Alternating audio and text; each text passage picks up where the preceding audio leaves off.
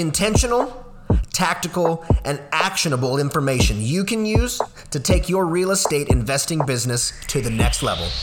This is REI Rocket Fuel. Hello and welcome to this episode of the REI Rocket Fuel podcast. Today, I am so excited. We are joined by none other than Wichita real estate mogul, Francis Ballman. Francis, thank you so much. I know you're a very, very, very busy guy running the multitude of companies that you have at the level that you run them. So thank you for carving out 20, 30 minutes to come and do this. Yep. Thanks for having me. Appreciate it. Of course. So let's kick it off. How did you get started in real estate? Why did you get started in real estate? Yeah, no, that's a great question. So I always had this entrepreneurial kind of itch that I wanted to scratch. Grew up on a small farm, oldest of 9, 8 boys, 1 girl. And I started scratching it even in high school. I'd go to the local fairs and put together little booths, little Master Chief booths with dart guns to make money. So it was just something that I had a passion for. The fact that I could control, the operations and make money was just something that always drove me. But I knew that most businesses failed. And so when I went to college and went to Newman University, I knew I wanted to start a business, but I wanted to take a more conservative route. So I told myself I would go try to get a good high-paying salary job and go to law school, and then try to leverage that salary and those relationships to start some sort of business to hopefully get to the point to where I could walk away from the law firm or whatever job I had if I wanted. So that's the mission I set off on. Try to live below my means, work really hard at the law firm, and use that money to springboard some sort of business or opportunity. So I didn't bat 1,000. The first business I started was a restaurant. It was a small sandwich shop on the south side of town, and I learned pretty quickly. In Wichita? In Wichita. Oh, I didn't know that. Okay. Yeah, it's called Blue Skies Bistro out south. And so I learned a lot from that, a lot of good lessons that kind of transitioned over to real estate. But I figured out that the food business was not for me. Sure. And so that broke even from a dollar standpoint, but was a big negative from a time standpoint. And so I sold that. And then I kind of said, well, what's next? Let me try real estate. So started buying single family houses on the west side of town where I was from. That seemed to go pretty well. The fact that I was a lawyer, I think, helped keep some of the troubled tenants away. Sure. If the landlord's going to be a lawyer, then we're going to follow the lease agreement that we both signed. So got up to about 5 properties, primarily using 30-year fixed loans, putting 20% down, which in retrospect, I'm glad I did those because those 2 and 2.5% interest loans for 30 years are really nice right now. Yeah, no doubt. Those are great. Yeah, so then I got up to about 10 or so in 2015, and I was self-managing, had other people come to me and say, hey, Francis, I know you're doing this rental thing. Would you mind managing my property? So that's when I made the decision to actually start a management company. I started Reliance Property Management, and then for a few years on, it was just burning the candle at both ends. I was full bore during the day on my law stuff. And nights and weekends, I was buying properties, picking up new clients to manage. And we just kept going like that until we got to the point in 2017 where I went to one of my brothers, Jonathan, who was a rising star out at Coke. And I said, look, I've got something here and I want you to be a part of it. I'll give you a percentage of the company if you just come run this for me. Oh, Jonathan was working at Coke, you said? Yep. He was over at Invista doing really well, kind of a rising star. And I made the decision that I thought I would rather have a slice of a big pie instead of all of a small pie. So you'd rather have 70% of a watermelon than 100% of the grape. Exactly. And that was the percentage. I gave him 30, I owned 70, and we were off to the races. And he's done a really good job. And his skill sets complement mine in that I'm more of the sales, glasses half full, let's grow. And he's more of the processes, operations. We got to actually run this thing. So he came in and did a phenomenal job, and we have grown to the point to where Reliance manages a little over 1,300 properties. Of those, I own 1,300 properties or 1,300 doors. We primarily manage single family houses. So of the of the 1,300 properties, probably 1,200 or 1,250 are single family properties. So that's kind of our niche. Wow. We have a lot of people talk about, doors and units and, they're a property management company that manages 5 properties, but they happen to all be large apartment complexes. But to have 13 or to have 1,200, even 1,250, even 1,000 individual doors, individual addresses is bananas. Yeah, it's a lot of work. And Jonathan and the team there, I think we have roughly 25 employees. Him and Rachel, the manager, and all of our employees, they do a phenomenal job. But yeah, and so as it grew, I started to be able to scale, and I thought, okay, I can get labor cheap. I brought HVAC, roofing, and plumbing. I've got all those licenses in-house to help keep our costs down for our owners at Reliance. How can I leverage this to start some new businesses? So I started getting into flips, connecting with people like yourself. And so we have a flipping division that's separate from the management company. We flip, I think this year we're at 28 houses. I think we'll end around 40 for the year. It's just like on HGTV. We buy something from Lawton, the wholesaler, and fix it up and put it on the market and hopefully make a good profit and just keep going. So we do that. And then short-term rentals, I've also gotten in. I own 12 down in South Padre, and they perform very well. I have 4 in Wichita, and surprisingly, those have performed very well. So we have a short-term rental division. So we've been able to kind of create this funnel to where when a property comes in, we can analyze it from multiple ways. It's right. Like, flip it. Can we put it in our long-term rental portfolio? Or can we put it over in our short-term rental portfolio? And so it gives us a lot of optionality. Yeah, no doubt. When we're doing that. So yeah, and so I hit my goal. I retired from the law firm at the end of last year at age 39. And so my day now consists of doing the real estate, talking to realtors and wholesalers. I'm kind of the point of contact as the properties come in. I analyze them, send them off to the team, and then they go do their thing. So Sure.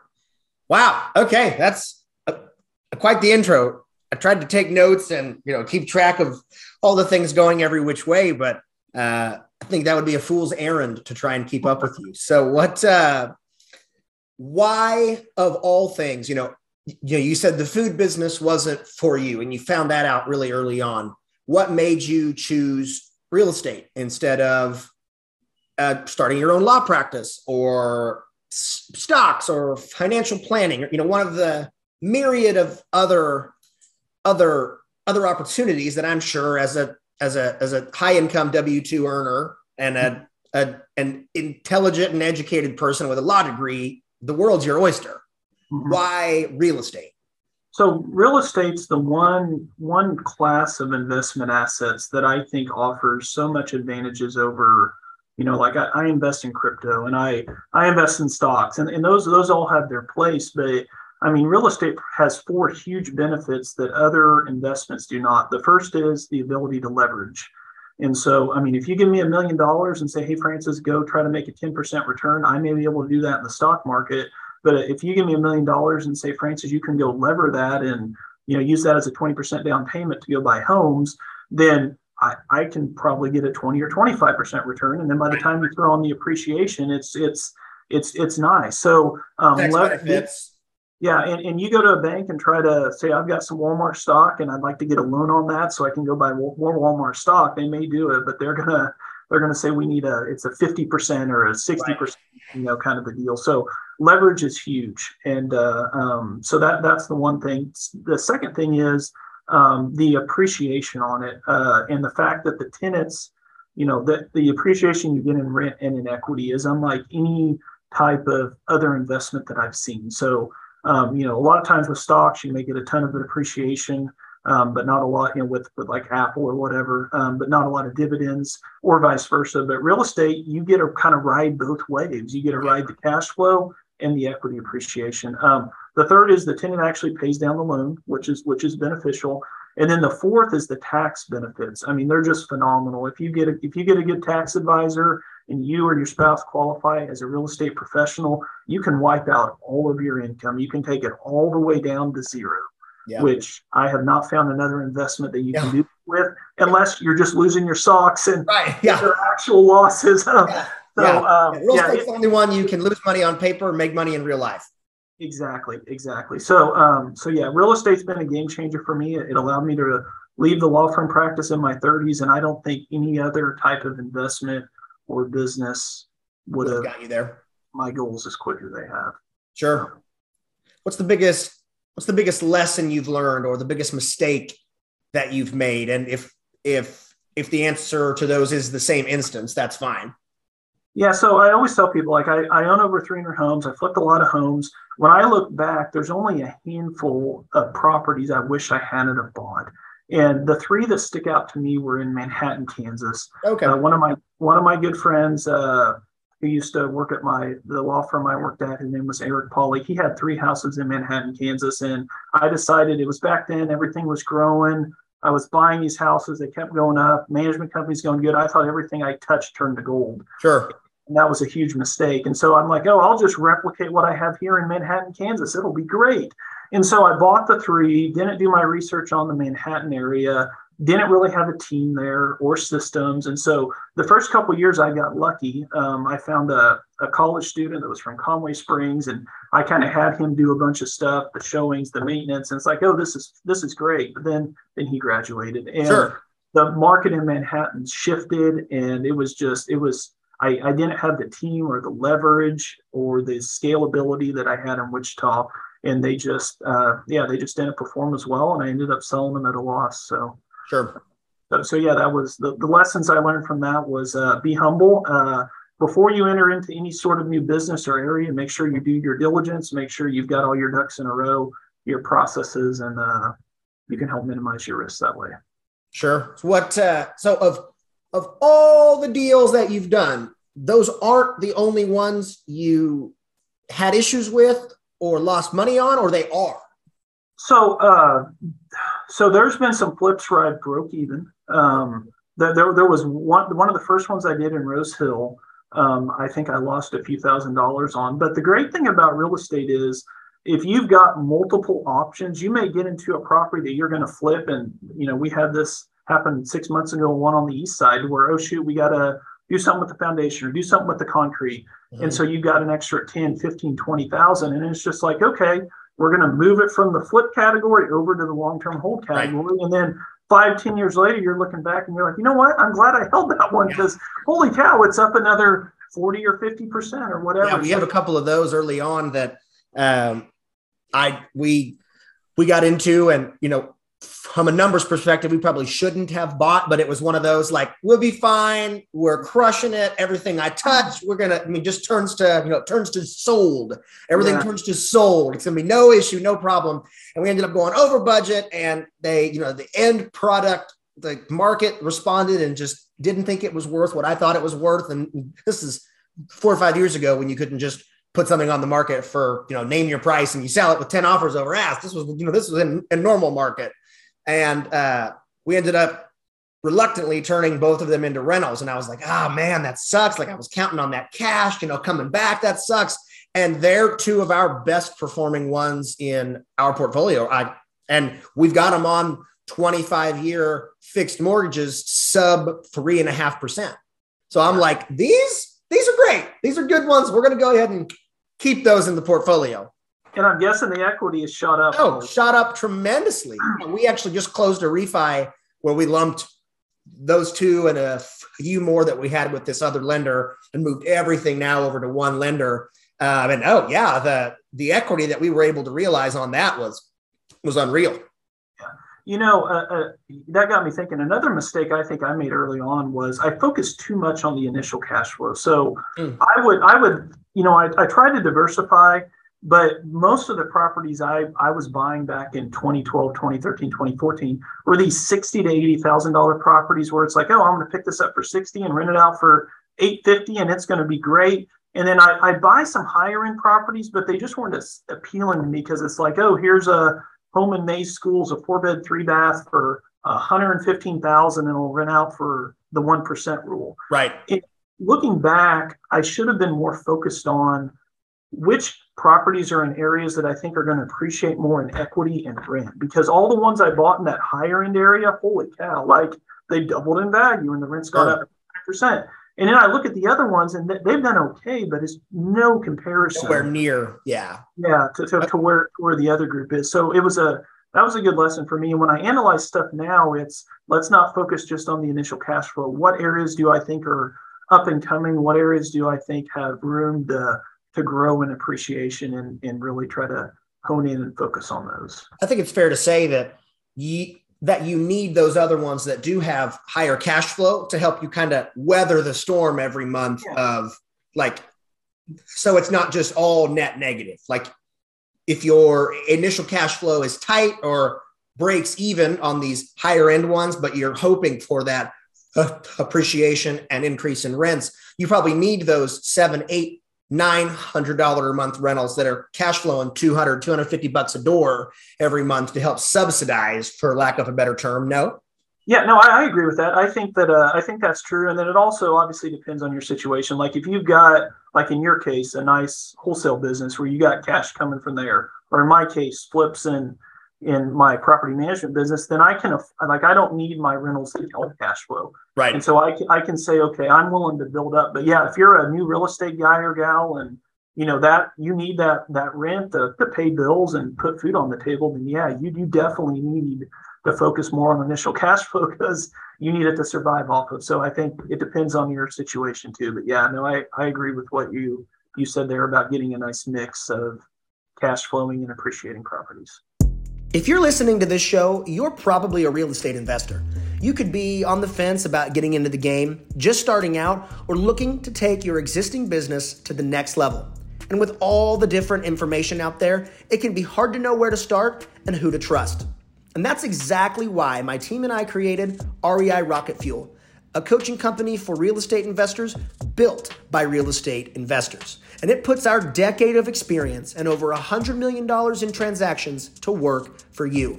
Whether you want to learn to flip, wholesale, or buy rentals, we'll cover everything from getting off the ground, growth roadblocks along the way, and we'll provide expert insight into scalable strategies for your business.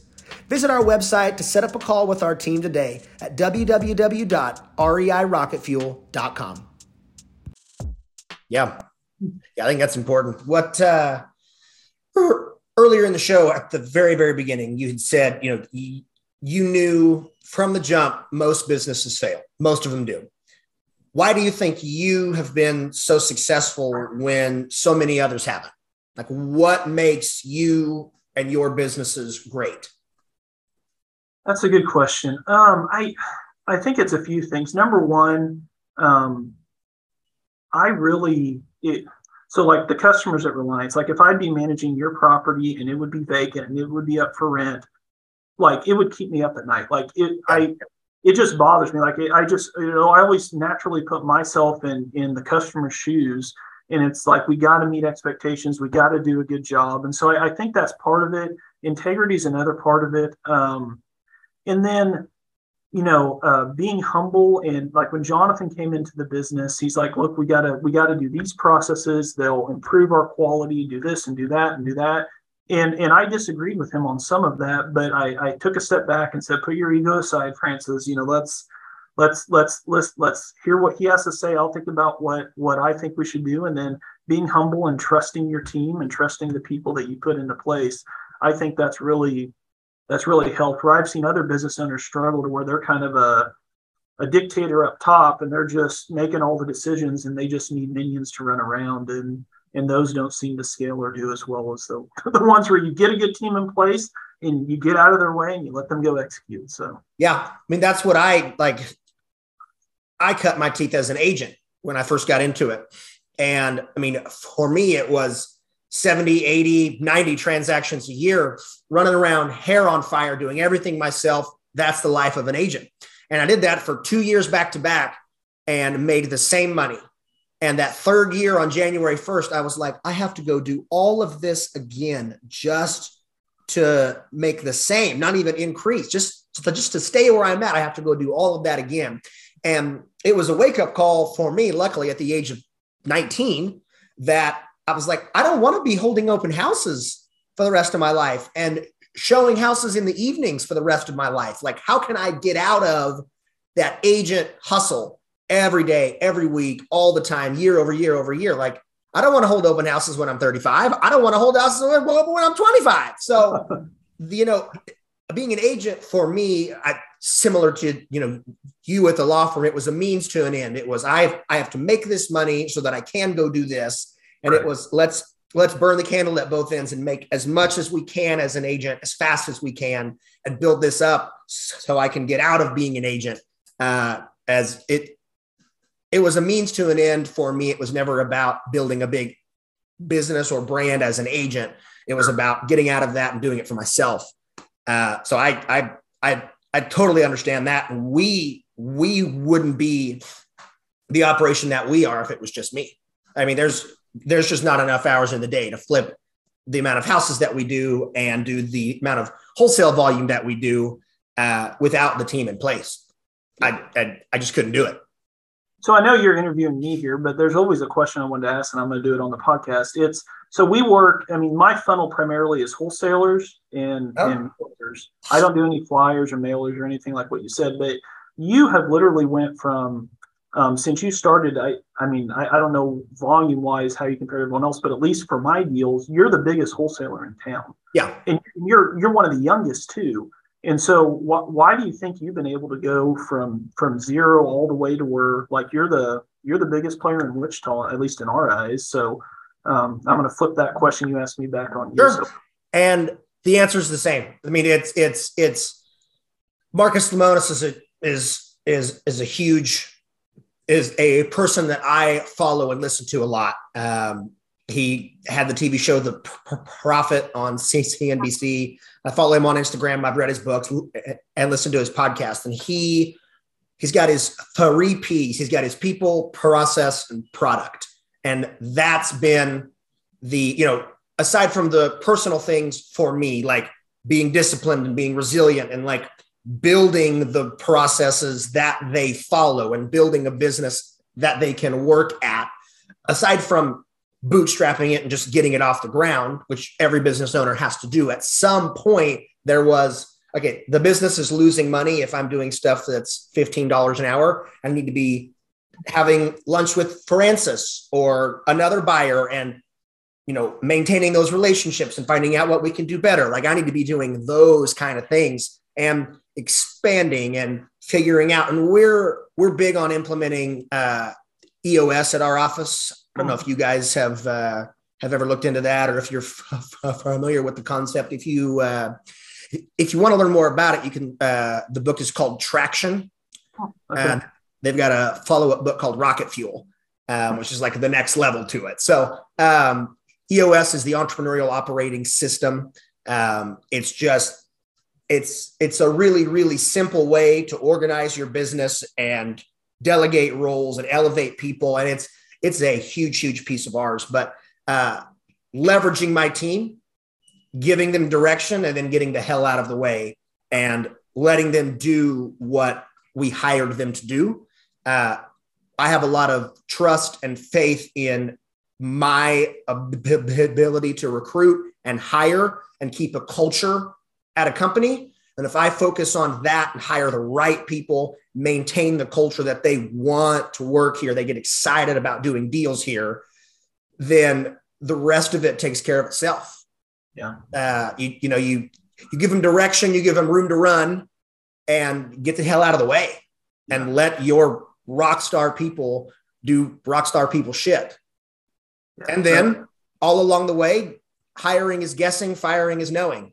Yeah. Like you've got to be quick to double down on the things and people that are working, but even quicker to get out of the things that aren't and people that aren't. Yeah.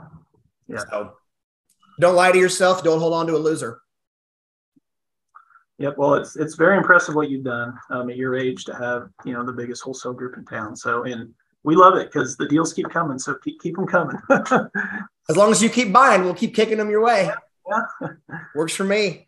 With everything that's changing, the interest rates, the market in Wichita's cooled down a little bit and people are starting to freak out, but this is just what a normal market looks like. This is what a normal, sustainable market looks like.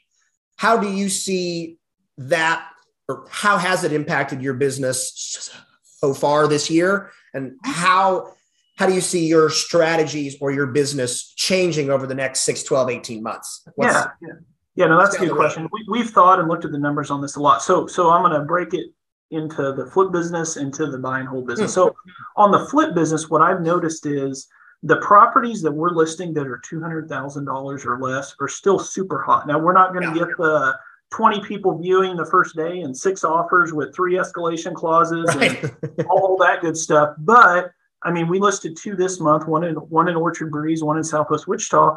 They were under 200 and they both went over ask, and we're going to make money on those. Once you start getting into the 225, 250, 300,000s, at least what we're seeing the last few months is those tend to sit longer, and I'm not getting over ask. Whereas 6 to 12 months ago, man, those same thing, 10, 15 months over ask. So we're adjusting our strategy to try to focus on flips that have ARVs $200,000 or less, and that makes sense. So the starter homes instead of large homes. So those are always going to be in high demand. Those don't go away. Oh, absolutely, absolutely. And on the buy and hold side, I think it's a good opportunity to find more deals, because you had all these young guys and girls that were starting. They didn't have a lot of money, but they could go to some of these lending institutions that do the ARV appraisals. And if they bought right or found a deal from a wholesaler, they could have no money in the deal. And the banks would loan them on that. But now as interest rates are going up, these banks are running debt service coverage ratio analysis. And I've had those young people come back to me and say, I can't buy this. It's appraising out. I'm getting a great deal from Lawton, and it's appraising out. But the bank says, based on the debt service coverage ratio, they can only loan me at this amount. Right. And so unless they have that cash, they can't close. So if you're playing out on the field with 100 guys, you've now taken half of them and just put them on the sideline for now. Right. So for those that are left, there's more opportunities and less buyers. So we've been able to pick up some good rentals the last 3 or 4 months, just because I don't think that there's as many people buying. And I don't know if you've noticed that on the wholesale side, if it's harder to source deals to buyers because of that reason. But of the 18 we have under contract right now to buy, I'd probably say half I got on MLS. Half of them I got on MLS. Whereas 6 to 12 months ago, they were all from Lawton and realtors before they hit the MLS. So there's more MLS opportunities now. And agreed. Yeah. I mean, from a wholesaler standpoint, we strategically went into it when we started. We didn't do the email blast. We didn't do the text blast. We didn't, post it to Facebook groups to try and build, this cash buyer list where half of them are agents that maybe have a buyer someday and they want to walk it and build their commission in. And there's all these extra docs, and it just wasn't of interest to me. And I came from that world. I was that guy, and I know how the other side of that looks, and I don't want to deal with it. In either case, where we came in and built it was based on the relationships I had built when I was networking my ass off and building up the agent side of my business.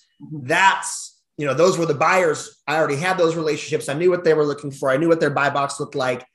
I had all of their contact info, you included, and we just kind of started texting this short list of people. And 85% of our deals get bought by the same 8 or 10 guys. Now, there's a couple that, doesn't work, but I know that someone bugged me about a house in that area one time and they end up buying it. But 90% of our stuff gets bought by the same 8 to 10 guys, which we like because we don't have to build a buyer's list from scratch. I did, but now it's serving everybody well. And for me, it's easier to maintain those relationships than 60 people I've got to, touch and happy birthday and let's do dinner and this and that, where I would just rather, instead of trying to convince people to do business with us, and we do the same thing with our seller leads here. We're all about disqualifying faster than we qualify. Let's not do a half-assed job for 80 people. Let's freaking crush it for 20 people and just nail it for this group of people. That's our top. Let's do events and dinners and, bottles of wine and happy birthday stuff and whatever we can do. So it's not really impacting us. I think the only piece that I've seen, and to your point, because there is more opportunities, is, we've got guys that, are usually, yep, cool. We can close in a couple of weeks. It's always cash. It's good. And, we got a text back the other day that was like, can we close in 4 weeks? I've got 7 under contract right now because there's so many opportunities elsewhere where it's like my cash is earmarked over here, can we move closing out a little bit? Yeah. But on the same token, over the last 3 months, just this year, in the last 90 days, maybe 120 days, we've seen so many we're running up against on these appointments with these sellers, so many more out-of-state people than we were last year. And it's turning our cash cycle from lead to appointment to contract to close, money in the bank, from about 30-ish days, 28 days to like 45, 50 days, because they're signing this contract with the out-of-state guy for $30,000 more than we offered them, because they don't know what they're buying. And then they can't move it. They can't sell it. They cancel the contract with the seller. The seller circles back with us. We've got pings and stuff that go out and follow-up sequences when we lose a deal, because we know it's going to happen. We have an 87% callback rate this year on deals we lose to other people that circle back to us. 87%. That's crazy. So, but it's turning our 30-day cash cycle, it's doubled it into a 60-day cash cycle. So I think for a very short while, we're just going to have to weather that until these guys get in here, back out of enough deals that they say, Wichita's not for us, we're gone. So we just have to weather that storm in the interim. But that's been something that I have seen, is there's a ton of opportunity and people see that and they flood the market with it. So we are competing with more people out of state than we ever have. And on the management side, we're seeing that too. Out of every 5 new owners we pick up at Reliance, I'd say 2 to 3 of every 5 are out of state. Wow. And they're from California, they're from Colorado, and Vegas. And they want to invest in the Midwest. And can't blame them. Yeah, I don't either. And can't blame them. It's good if you own a bunch of property, because it's pushing up the values and suppressing cap rates, but it also makes it more difficult if you're trying to keep buying, because the deals historically haven't been as good. But that's cooled off the last few months. I mean, there hasn't been as many outside investors, new investors that we've taken on. It's been more local. But yeah, for the last couple of years, it was people coming in and buying, paying retail prices, and they were happy with it. If in California, you're going to have negative cash flow if you buy there. Oh, what's this? I'll take a 6 cap. And oh, no doubt. Yeah, absolutely. We sold a couple deals to an out-of-state guy that worked with a hedge fund. This is up in our Kansas City marketing, not in Wichita. And he's connected with some Scottsdale money out in Arizona, and he's from Kansas City, knows the area. He got a bunch of his rich buddies and said, "You guys, I'm telling you, I'm from Kansas City. I'm telling you what, you can buy an entire house for $80,000 and rent it for $1,200. And they're like, "What?" And so he just says, and they just buy and buy and buy and buy. And good Lord, I was on a call with him the other day. I think he said in the last 3 years, they just hit over their like 500 doors that they own up there. They own a ton, because you can't get that in Phoenix or Vegas or anywhere else you're at. You've got to go to the Midwest to get it. And good for that guy. He got connected, and he's from Kansas City. He's right in the middle. He's doing good. He's doing really well.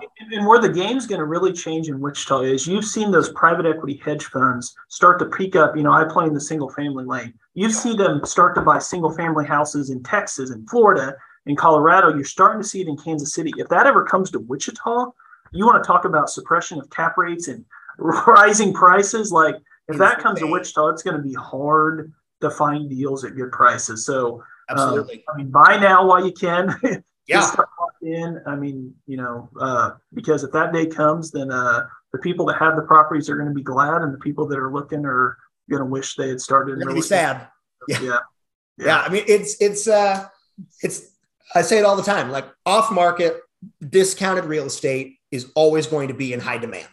And if you can find a way to consistently source those deals, whether you're wholesaling it, keeping it as a rental, turning it into a flip or a short-term rental, if you having those different exit strategies, like you mentioned earlier, if you can find a way to consistently, if you can figure out a way to consistently find off-market discounted real estate and have different exit paths, you're about as secure as you can get. Yeah. As far as a sustainable business model goes. Yep. That's what you call recession-proof real estate. Do you ever wish there was a map for building a real estate investing business? Something that lays it all out for you. When to make your first hire, what systems to build, and what roles to scale yourself out of. Well, you're in luck. My team and I have put together the REI Roadmap, a step-by-step guide to building a real estate machine in your market. And the best part, it's totally free. Head over to our website and download your copy at reirocketfuel.com/map. That's reirocketfuel.com/MAP. As we wrap up, what's your best advice for a new investor? They've made the decision to get into it. They've either done one deal or they're looking for their first deal, but they've made the jump.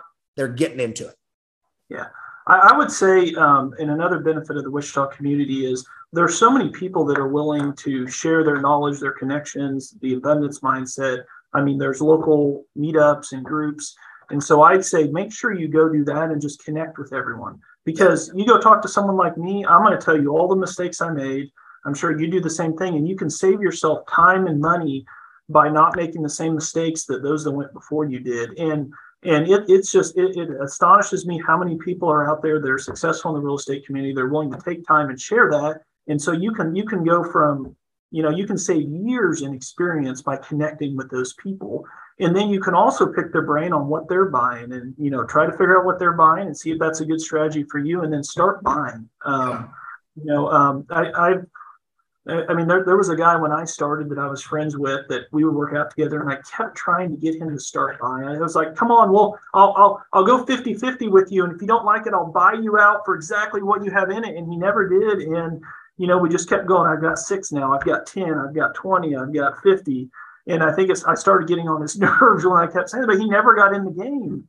And then he reached out to me a few months ago and said, I'm finally ready to get in the game. And I was like, well, that's great. But man, if you would have started back when I started. No doubt.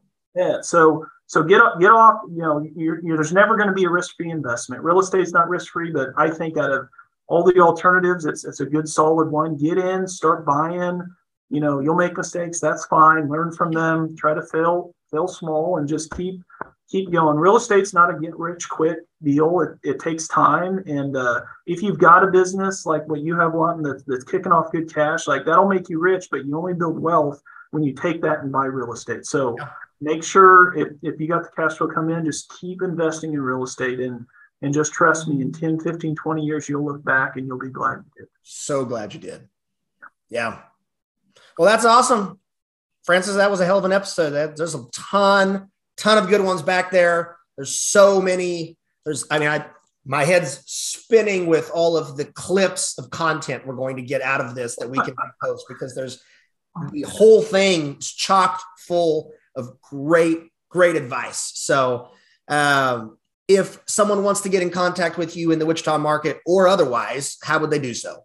Yeah, so you can just reach out to me on Facebook is probably the easiest way, or just shoot me an email, Francis Ballman, which is tricky to spell, BAALMANN @gmail.com. Happy to go to breakfast or lunch. I've got a lot more free time now than I did a few years ago. So happy to connect and help people and help them pursue their real estate journey. You don't want to be at the top of the mountain by yourself. You want other people to be there with you. So happy to connect and share knowledge and help everyone grow. So you're awesome. Francis. Thank you very much again for your time, and thanks for your willingness to reach back and help the next one's coming up. So if you like this episode, remember to follow us on social media, subscribe to the podcast, subscribe to YouTube, send a letter by pigeon. I don't care. Reach out to us, find a way to stay in touch. More content coming. Francis, thank you again. Yep. See you later. Bye. Thanks. Thanks for listening to this episode of REI Rocket Fuel. For even more content, follow us on social media or head over to www.reirocketfuel.com.